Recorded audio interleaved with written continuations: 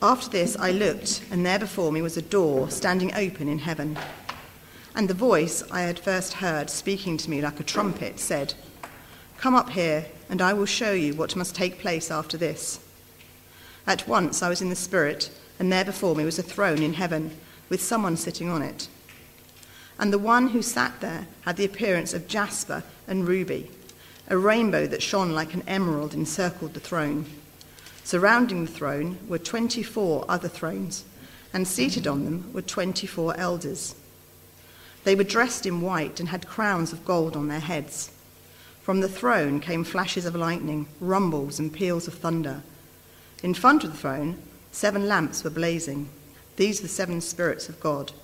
Also, in front of the throne, there was what looked like a sea of glass, clear as crystal. In the centre, round the throne, were 4 living creatures, and they were covered with eyes in front and behind. The first living creature was like a lion. The second was like an ox. The third had the face like a man. The fourth was like a flying eagle. Each of the 4 living creatures had 6 wings and was covered with eyes all around, even under its wings. Day and night they never stopped saying, "Holy, holy, holy is the Lord God Almighty, who was and is to come." Whenever the living creatures give glory, honour and thanks to him who sits on the throne and who lives forever and ever, the 24 elders fall down before him who sits on the throne and worship him who lives forever and ever. They lay their crowns before the throne and say, "You are worthy, our Lord and God, to receive glory and honour and power. For you created all things, and by your will they were created and have their being."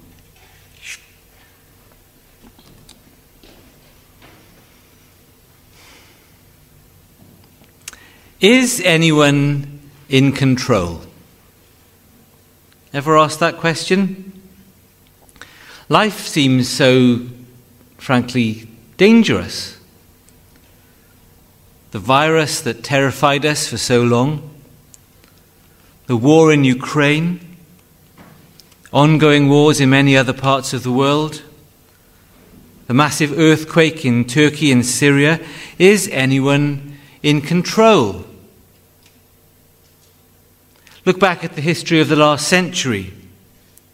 2 world wars, the invention of nuclear warfare, the use of nuclear bombs, and other weapons of mass destruction.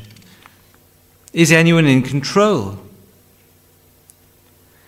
And then there are the events of our lives. We get sick. Relationships break down. We have big problems in our jobs or in our families. Is anyone in control? Well, remember the context of the book of Revelation. It was probably written in the late 90s AD. The Emperor Domitian, the Roman emperor, was insisting on being worshipped as Lord and God. Christians were under intense pressure because they simply wouldn't do this. John himself, the writer of Revelation, is exiled to Patmos. And there are no phones. There's no Zoom. John really is alone in the world, exiled to prison on the island of Patmos. He wouldn't have been human if he hadn't asked himself, is anyone in control? Today we come to the foundational vision in this book of visions, the book of Revelation. After this, verse 1, after the completion of John's witnessing, the Lord Jesus speaking 7 letters to 7 churches. After this, John sees a door standing open in heaven. This is like the Lion, the Witch, and the Wardrobe. Here is a door from our world into the kingdom of heaven, just like that door through the wardrobe into Narnia. And John hears a voice powerful voice, like a trumpet. It's the same voice he first hears in chapter 1, verse 10. And the voice says, "Come up here, and I will show you what must take place after this." At once, verse 2, "I was in the Spirit, and there before me was a throne in heaven, with someone sitting on it." Is anyone in control? Yes! There is a throne in heaven, and someone is sitting on it. God is on the throne. God is directing the events of history. God is on the throne. God is in control. If that's the case, why do so many things go wrong? Well, essentially, the Bible teaches God made a perfect world. People spoiled it with their sin. And therefore, God cursed the world. And now there are wars and sickness and all kinds of suffering. But the world is not out of control. God is restraining evil and suffering and directing history to the point when Jesus will return and usher in the new creation, when there'll be no more suffering. Two things to say this evening: be encouraged and be a worshipper. Firstly then, be encouraged. It's tremendously encouraging to know that God is on the throne. This truth greatly helped Joseph after he was sold as a slave to Egypt and imprisoned for many years before being raised to power and influence. Remember what he said to his brothers in Genesis 50, verse 20. "You intended to harm me, but God intended it for good, to accomplish what is now being done, the saving of many lives." You intended harm, but God intended it for good. God is on the throne.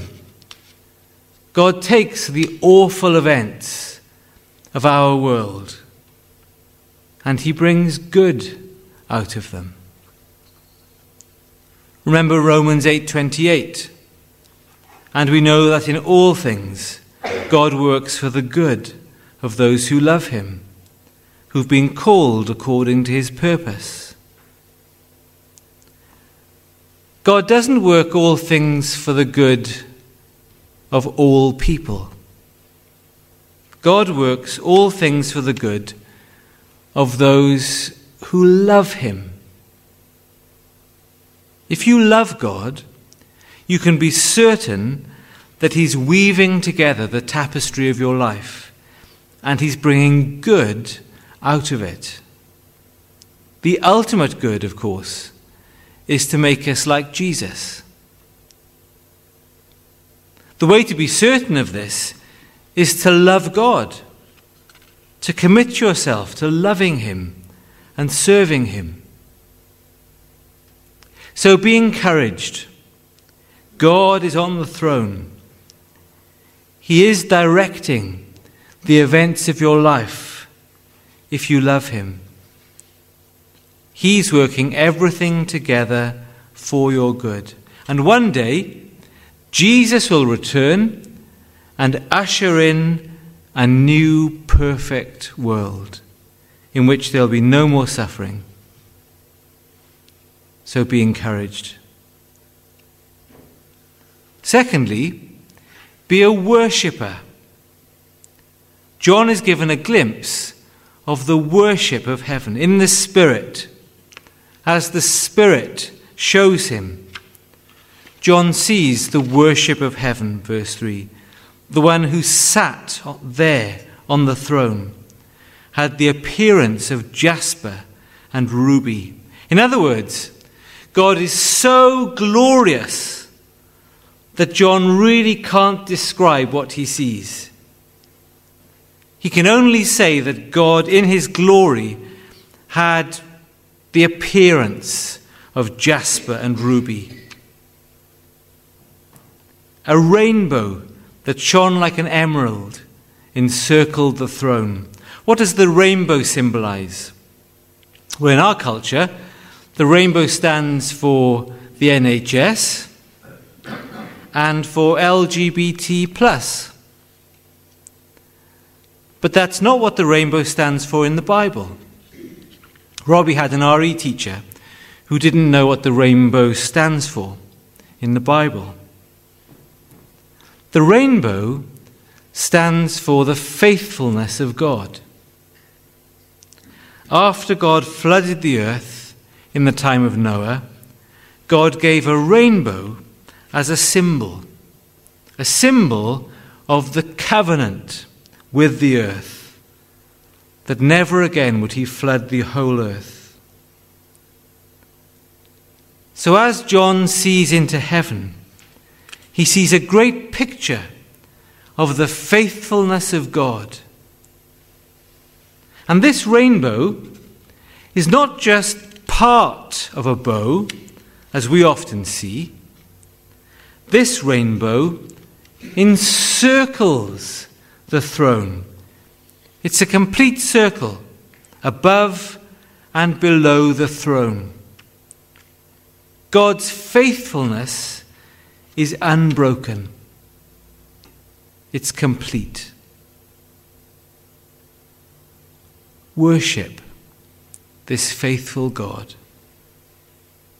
And then verse 4, surrounding the throne were 24 other thrones. 24. That's interesting. I'm not very good at maths, but even I can work this one out. There are 12 tribes of Israel in the Old Testament, and there are 12 apostles in the New Testament. So the number 24 stands for the whole people of God, Old and New Testament. Seated on these 24 thrones are 24 elders representing the complete people of God. They're dressed in white. They're purified of all sin. They have crowns of gold on their heads. They're reigning with Christ. The people of God reign with Christ. That's a wonderful truth. It means that sin and Satan have no authority over us. And so we worship this glorious God. We join with the whole company of heaven. Verse 5. From the throne come flashes of lightning, rumblings, and peals of thunder. The throne of God is utterly glorious and terrifying. Here is the seat of all power and authority. All human authority is devolved from this throne. And in front of the throne, what does John see? He sees the Holy Spirit, the seven spirits of God, or the sevenfold Spirit of God. You can't see the Holy Spirit. He's a spirit. But the Holy Spirit is symbolized by 7 lamps blazing. 7 is the number of completion and perfection in Revelation. The Holy Spirit is the sevenfold Spirit in Revelation. He's completely God, and he's to be worshipped in this picture of glory. And then verse 6, in front of the throne, a sea of glass, clear as crystal. We're told elsewhere in Revelation that in the new creation, there's no more sea. The sea stands for chaos. The sea stands for the things that go wrong on earth. But in the throne room of heaven, there is a glassy sea, a picture of absolute calm and tranquility. There's no chaos because God is on the throne. And around the throne, 4 living creatures covered with eyes, constantly seeing, constantly vigilant, reflecting the fact that God is in control. One is like a lion, verse 7. The second is like an ox. The third like a man. The fourth like an eagle. In other words, the whole created order is represented here at the throne of God. The whole creation is represented here, verse 8, with its 6 wings and eyes all around, constantly worshipping, verse 8, holy, holy, holy is the Lord God Almighty, who was and is to come. This is like the vision which Isaiah saw of the same throne room in heaven in Isaiah 6. And whereas Isaiah was terrified to stand in God's presence because of his sin, we may approach boldly the throne of God. We may join the worship of heaven. We may cry out, holy, holy, holy. As the living creatures give glory to the eternal God, the 24 elders, verse 10, the whole people of God fall down before him who sits on the throne and worship him who lives forever and ever. We are represented there. We're part of the whole people of God. We're represented by the elders. God is utterly glorious. He lives forever and ever. He is eternal, has no beginning, he has no end. And so we cry out, verse 11, you are worthy, our Lord and God, to receive glory and honor and power. Why is God worthy of all worship? For you created all things, and by your will they were created and have their being. God is worthy of all worship. He is utterly glorious. So are you encouraged tonight? As you look at your life and see your problems, as you look at the world and see all its problems, are you despondent or are you encouraged? God is on the throne. God is working all things for good for those who love him. Are you encouraged by this? Or Are you terrified? God's throne is absolutely terrifying. Flashes of lightning and peals of thunder. One day, you and I will stand before this throne. And only those who've been forgiven by Jesus will be safe on that day. Only those who've appropriated the death of Jesus on the cross, only those who've been represented by Jesus in dying for all our sin, only the Christian believer will be safe to stand before the throne of Christ.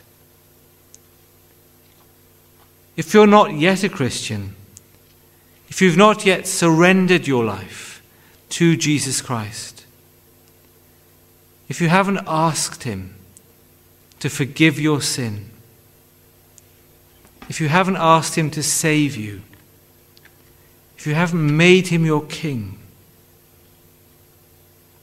well, then you should be afraid. You should be afraid of this glorious vision of the throne room of heaven.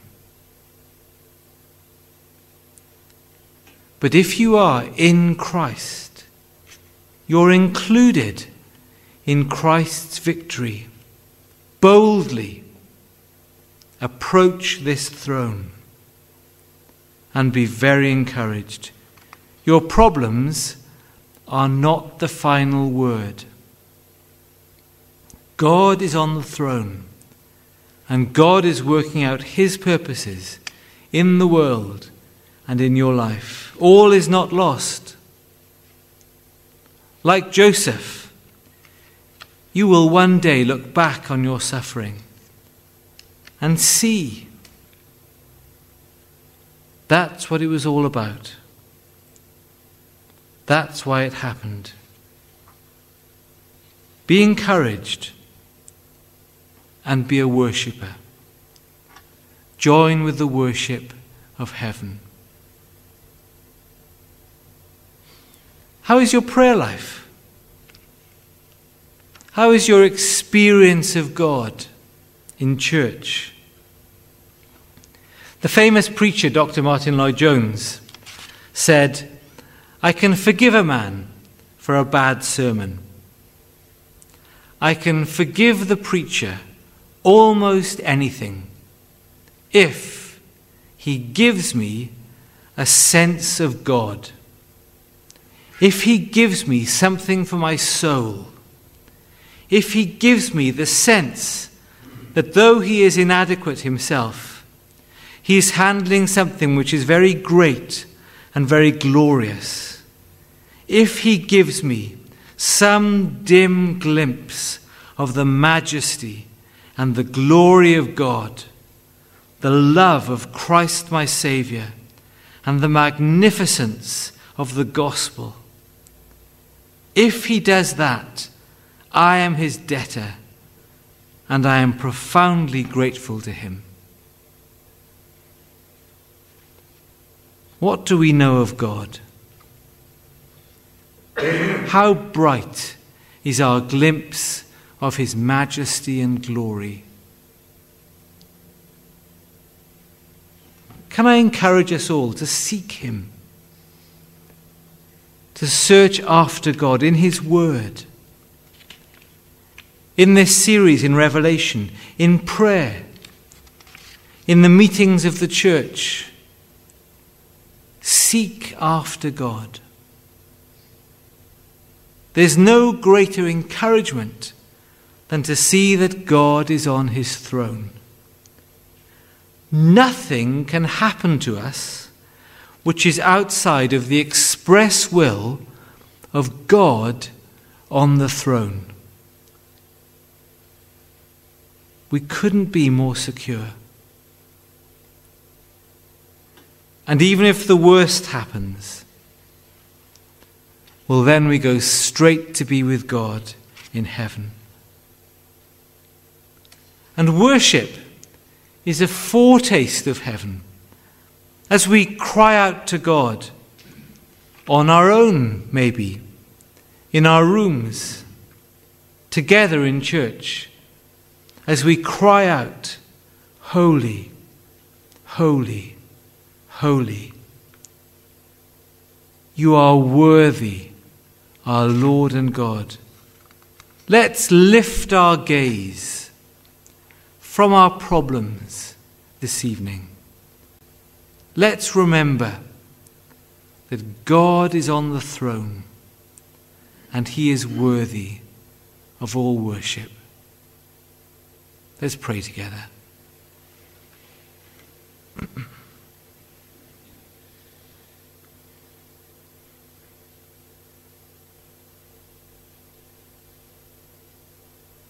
Father, we thank you for our free access to your throne of grace. Thank you that we may always come and find help in our time of need. Thank you that you love us. And thank you that you rule all things from your throne. Thank you that although Joseph's brothers intended to harm him, you took that evil act and used it for good. And thank you that you work together all things for good, for those who love you, who've been called according to your purpose. And so we put our trust in you afresh this evening.